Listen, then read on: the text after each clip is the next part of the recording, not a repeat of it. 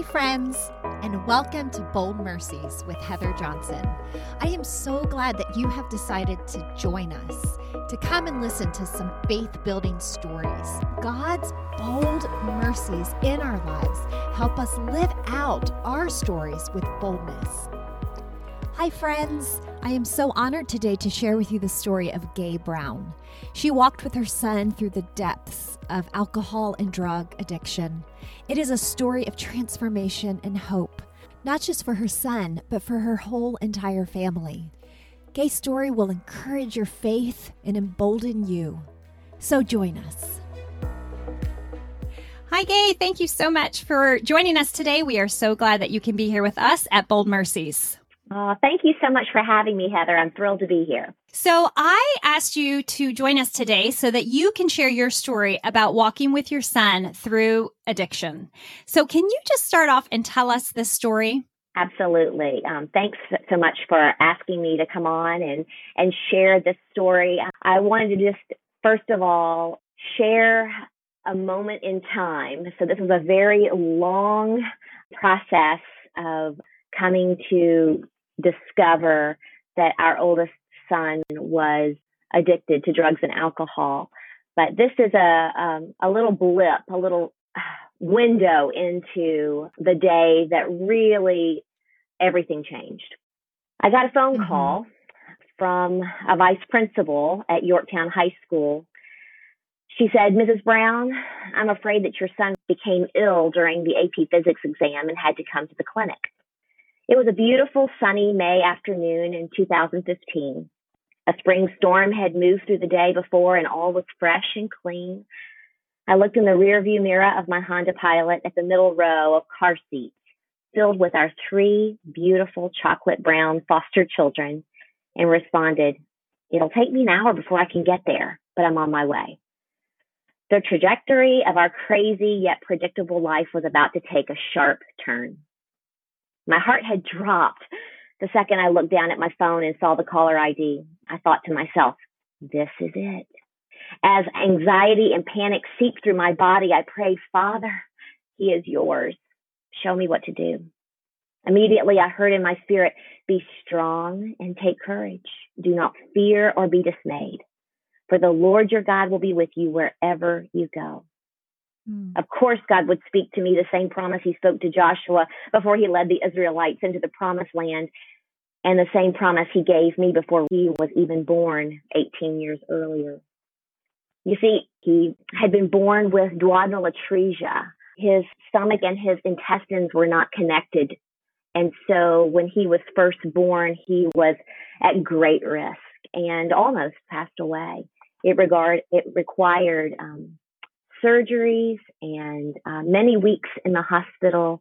And finally, he was okay. But I remember when he was born and he wasn't breathing, the Lord reminding me of this verse that he had given me while I was pregnant. You know, it was a verse that really didn't make sense to be given to a little baby. You know, I was thinking maybe something like, children are a blessing from the Lord, or, blessed is the man whose quiver is full, blah, blah, blah. And yet here is this warrior verse of confidence that your Lord, your God, will be with you wherever you go. And from the first day he was born, he was in God's hands and he was directing his path.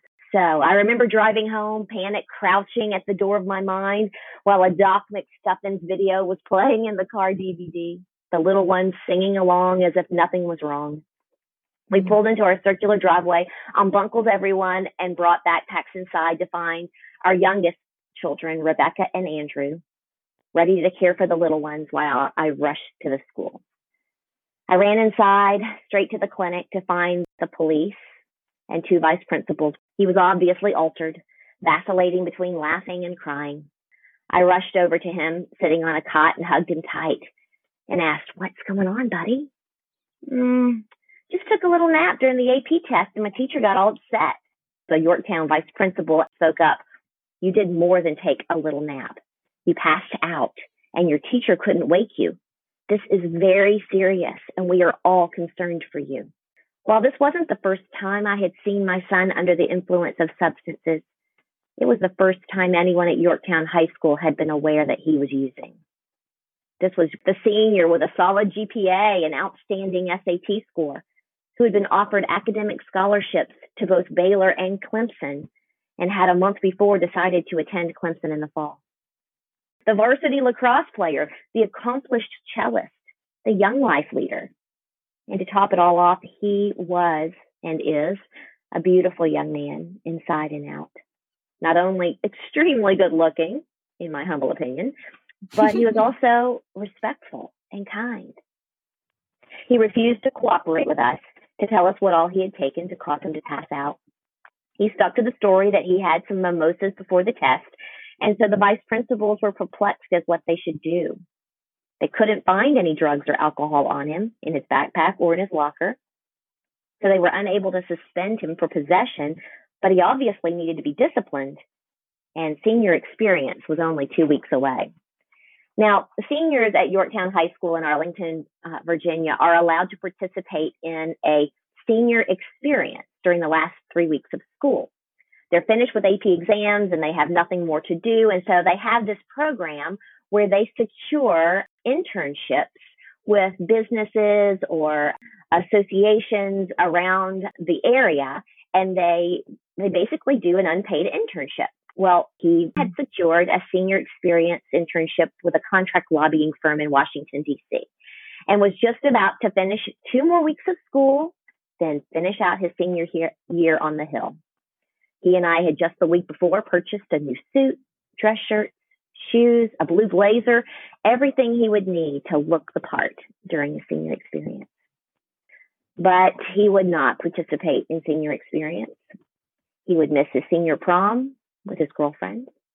He would miss going through graduation exercises as well, because the following evening we put him on an airplane to Florida to check into a residential substance abuse treatment center where he would spend the next, really about 15 months.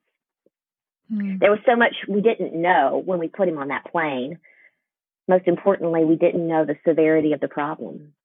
I remember responding to his pleas to not send him away. And I said, buddy, I am absolutely willing for the professionals to tell me that we overreacted and that you do not need to be there.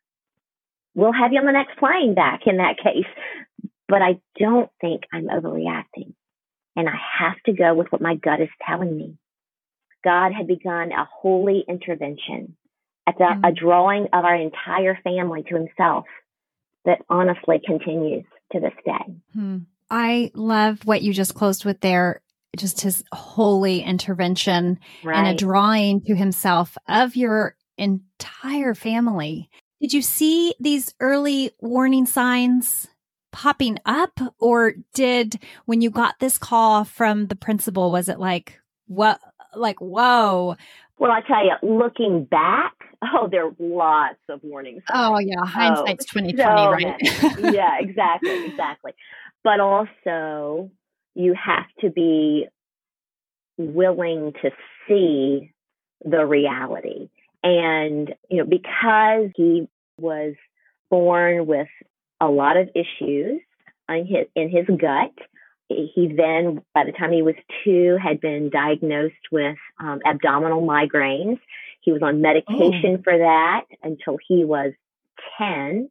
And all of these gut issues created kind of an underlying level of anxiety and panic, and almost an obsessive compulsive nature to them as well, where the pain would be so bad when he would have an attack, and these abdominal migraines were horrendous. The only thing I can compare it to is like having contractions when you're giving birth, and it's gonna be over soon, but at the same time you just want to die in the middle. And so here's this little boy, not really knowing why this is happening and what's going on and how to fix it, how to make it end, and so all of that created a lot of anxiety in him, and he began to view this medication that he took for the abdominal migraine as a rescue.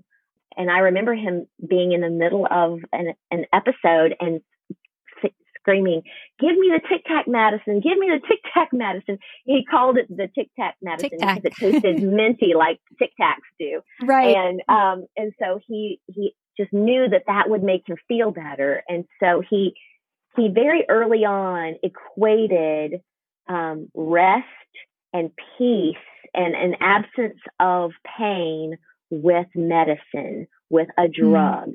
And he will say that the first time that he tried marijuana, the first time that he tried alcohol, he fell in love. He fell in love with this substance that could make every pain, every anxious thought, every condemning, shame-filled part of him go away. It would just melt away. And so it was something that started early on. And I think if I can give anyone who's listening today any advice for your young children, to study them and to not just discount behaviors that are obsessive and compulsive, to really listen and observe anxiety and even depression. Help your child see, but before you've got to be able to see the things that they run to for peace, for security and contentment. And not that, at some ages that they're ready to transfer to Christ being who they run to. But when they're really early on in this, they need to know that you are their safe place, and you are not going to expect them to perform and do a certain thing and say a certain thing. Unfortunately, my personality is I loved homeschooling my children. When for 13 years I homeschooled them, and I loved being able to produce something great that they've done, something that showed how much they had learned. And he's a great performer. And so unwittingly, I put a lot of pressure on him to perform and produce. And he did that marvelously, but it came at a great cost. And so those are things that I regret, things that I, up until just a few years ago, felt a lot of shame for, because, you look at this beautiful child who's struggling, and you can't help but think, where did I go wrong? I did that. And, while I did contribute, that is not who I am. And it's also not who he is. And so, God has worked so much transformation in all of us, his siblings, his brother-in-law, certainly Dale and myself. We have all experienced a transformation and a healing as a result of this journey. So your story doesn't stop there. So 15 months in residential care. Are you seeing him during this time? Are doctors communicating? What does in residential care look like, and how does it feel like for a mom? Right. Good question. So actually, he was only in residential care for about 3 months. Then he moved into what they would call outpatient therapy, which they're in a sort of a halfway house where they're in group living. The first 3 months that he was there, Dale and I were able to go, my husband and I were able to go for a family weekend. And so we did get to see him. After about 4 months of being in the halfway house, he moved out and lived with 2 other young men from the program. And they worked out and lived together. And we thought that was perhaps a good thing for him, but it really wasn't. And there were a lot of things about that situation that we would have done differently if we had known, but at the same time, this needed to be his recovery and not ours. We had done what we could do, what we felt like we should do at the time, and he needed to be in charge of his recovery. And the Lord, he continued to show us the next steps that we needed to take. And a big part of that was just releasing control, taking my, fingernails out from being embedded in his shoulders, trying to direct his every move and decision and experience, and instead letting him actually come to see his own depravity. Oh, that must be so heartbreaking for a mom, because you hear that moms need to do that, right? But right. What were the wrestlings of your soul like through the midst of that? Because, maybe God just, in a quiet time with the Lord, maybe he just spoke very directly and said to you, release this, and then you released. But I feel like probably more than anything, it probably was a real wrestling, like a process. So what did that wrestling feel like as you had to release? Right. It was like having your arm jerked off.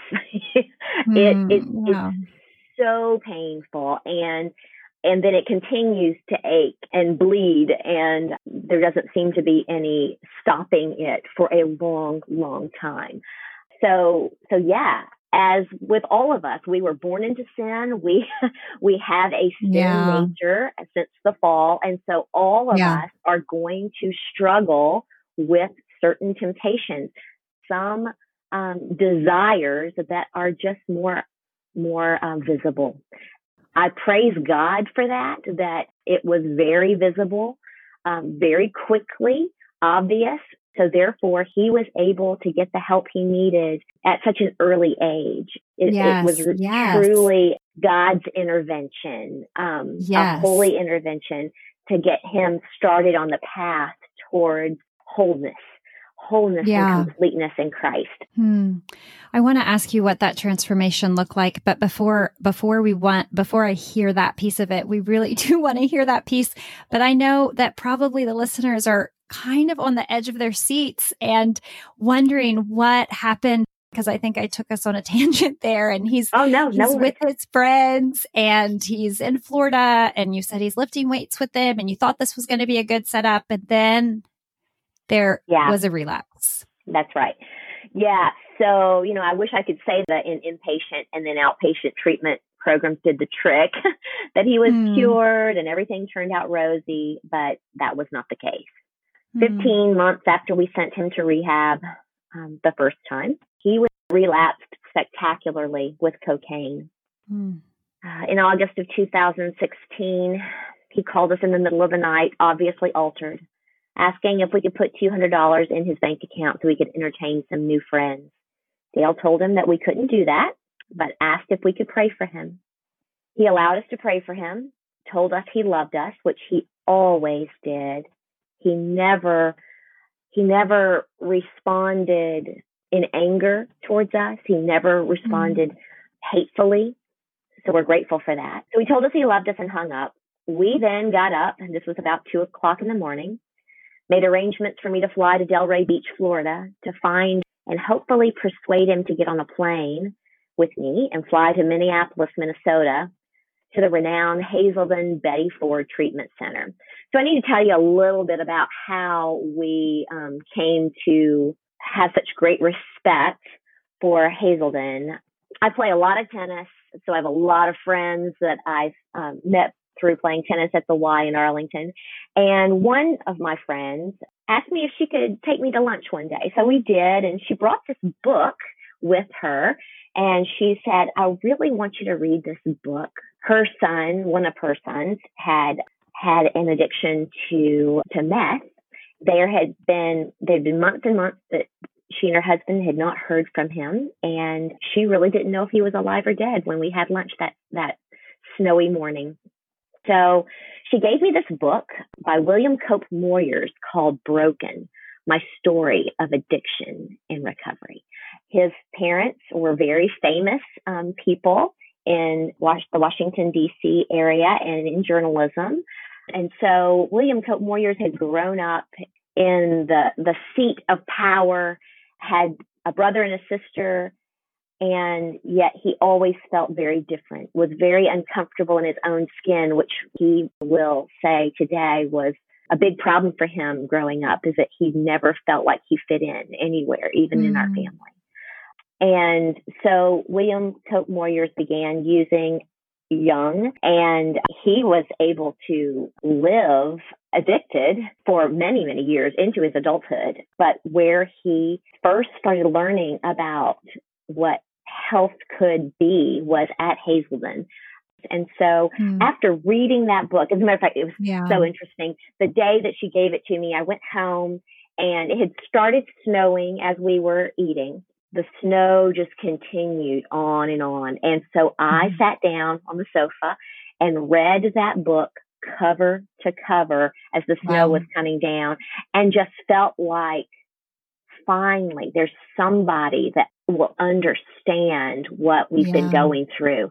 That, you know, from the outside, our families had it together. And this was a crazy thing for us to be going through. I immediately sent a book and he began to read it. And so I knew that if I could just get to him, find him, and somehow convince him that we needed to go to Hazelden, that this was the next step. This was exactly what, you know, how God had been planning the steps to get us to where he needed to be. So I remember getting on that plane and reading literally 100 text messages and emails from our believing friends and family all over the country. Their prayers carried me to Florida, and the Holy Spirit literally told me every step to take as I looked for our son. Because of his manic state that he was in, he didn't eat or stop speaking or sleep for 5 days. And so I was fearful that he wouldn't be able to process or reason. But then God gave me this window of opportunity. And I told him that I thought we needed to leave Florida and fly to Hazelden in Minnesota so that they could tell us what needed to happen next. And in that brief moment of lucidity, he said, let's do it. And so we literally stood up, left the restaurant we were in overlooking the ocean, and headed to the airport. Thankfully, my husband was always a step ahead of us. He had the flights ready. He had the phone calls ready with Hazelden for an intake conversation, and every hurdle was thrown down. So every step was easy. Over the next 3 months, the Lord used the professionals at Hazelden to break through. They also helped us, his parents and siblings, as we processed our own feelings of grief, anger, blame, and resentment, honestly. And so then on November 1st, 2016, he returned home to Arlington. He continued in outpatient therapy while living with us for the next 2 years. He worked his sobriety program through AA, living an honest life and growing more dependent on Christ for life and breath. Amen. What a beautiful and powerful story. I want to go back to this piece about the transformation, that when you look back in time to this time, you know, what were you clinging to? What hopes? I mean, Jesus, but what about him were you clinging to? And what was the transformation that you have seen your family? What's the journey transformation that you've seen your family walk on? Right. Well, I would say, kind of going back to my personality and what I'm if you are familiar with the Enneagram, I am an Enneagram 3. So I am an achiever. I really can't stand to not have something to show for my work. And not only do I want to do my best, but I really need to be the best. You know, I'm not really as concerned about the steps in between as long as the end result is very high quality. And unfortunately, I believe that that's how I raise my children. That, you know, the in between steps that are really the ones that you need to be focusing on most took a backseat to the end result.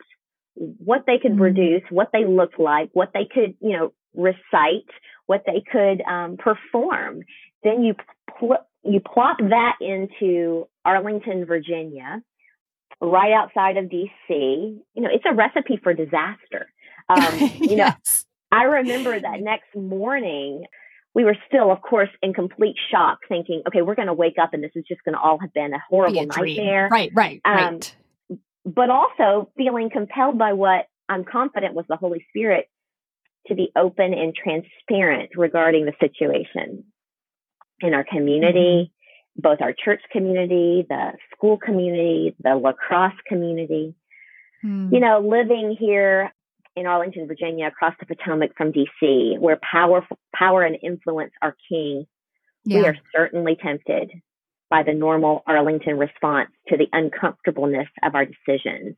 Certainly this decision for professional help. And so all of these thoughts of how to spin this story swirled through our minds. But we knew in our spirit that we needed to be honest and open and transparent. Honestly, I was really afraid would judge him and us for all of the bad decisions we've made that led to this result. Because, we had been so confident that if you parent your kids right and you follow the formula of time, love, and prayer, then they turn out great. It's like this recipe, And so this must be the result, of a huge failure on our part. Honestly, the temptation to just simply cover everything over, create this great cover story, hide behind masks of normalcy and hunker down until the storm passed was massive. Yes, I'm sure. And just realizing how we looked and how we appeared to others mattered to us. How great that pressure was. Not only that we had of ourselves, but we had also placed on our children. But I'm so grateful that God pushed us to do what he pushed us to do. I am fully confident that because we reached out and not just were honest, but we asked for help and support and prayer, that the time was shortened between acknowledgement that he had a problem and, last August, he celebrated 4 years of sobriety. Wow. He was 19 when he got sober. The last time he took a drink, the last time he did drugs, as opposed to 36 or even 28 when he's already gone through college and continued to mess up his life. I really believe that the light shines in the darkness and the darkness cannot overcome it. And so when we are faithful to stay in the light, even when it is like fire, it purifies. And so that is the main reason why we chose to follow God in obedience and move into the light and stay in the light.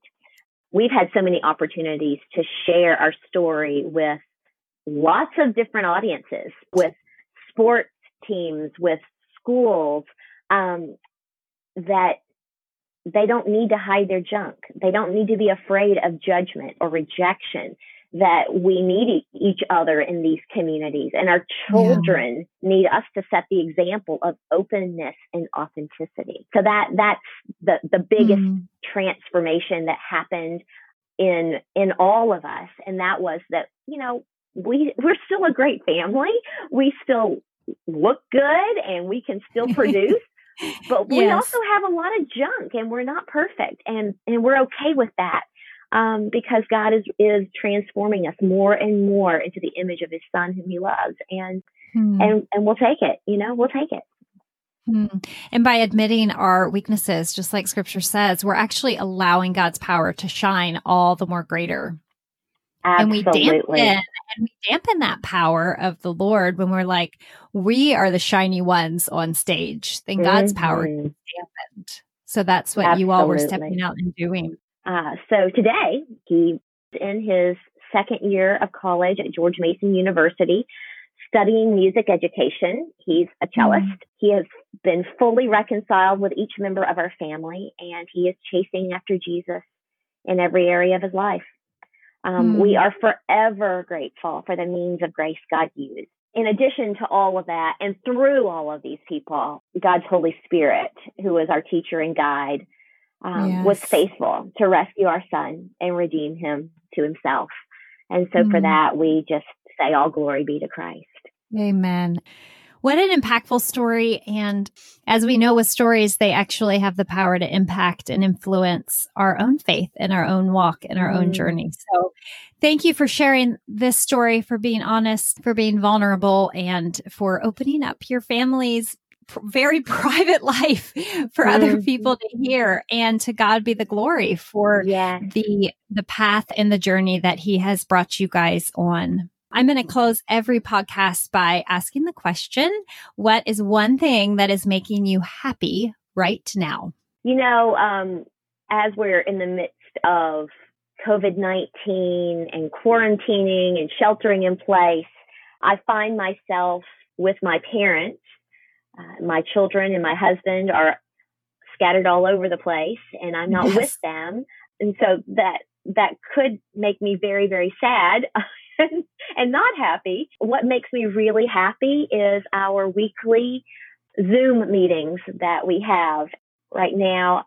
I just love being able to see everybody and really connect in a way that, you know, honestly, I think we've not done a great job of connecting, and we are scattered all over the place. And so what's making me happy is getting to see them all, even though it's through Zoom. But I'm really happy to see how the Lord just continues to draw us close as a family, and now with adult children as friends, as brothers and sisters in Christ. It has just been a really beautiful thing. Well, Gay, thank you so much for being with us. Really appreciate you sharing, and thank you for joining us today on Bold Mercies. Well, thank you so much for having me, Heather. To God be the glory. Amen. Amen.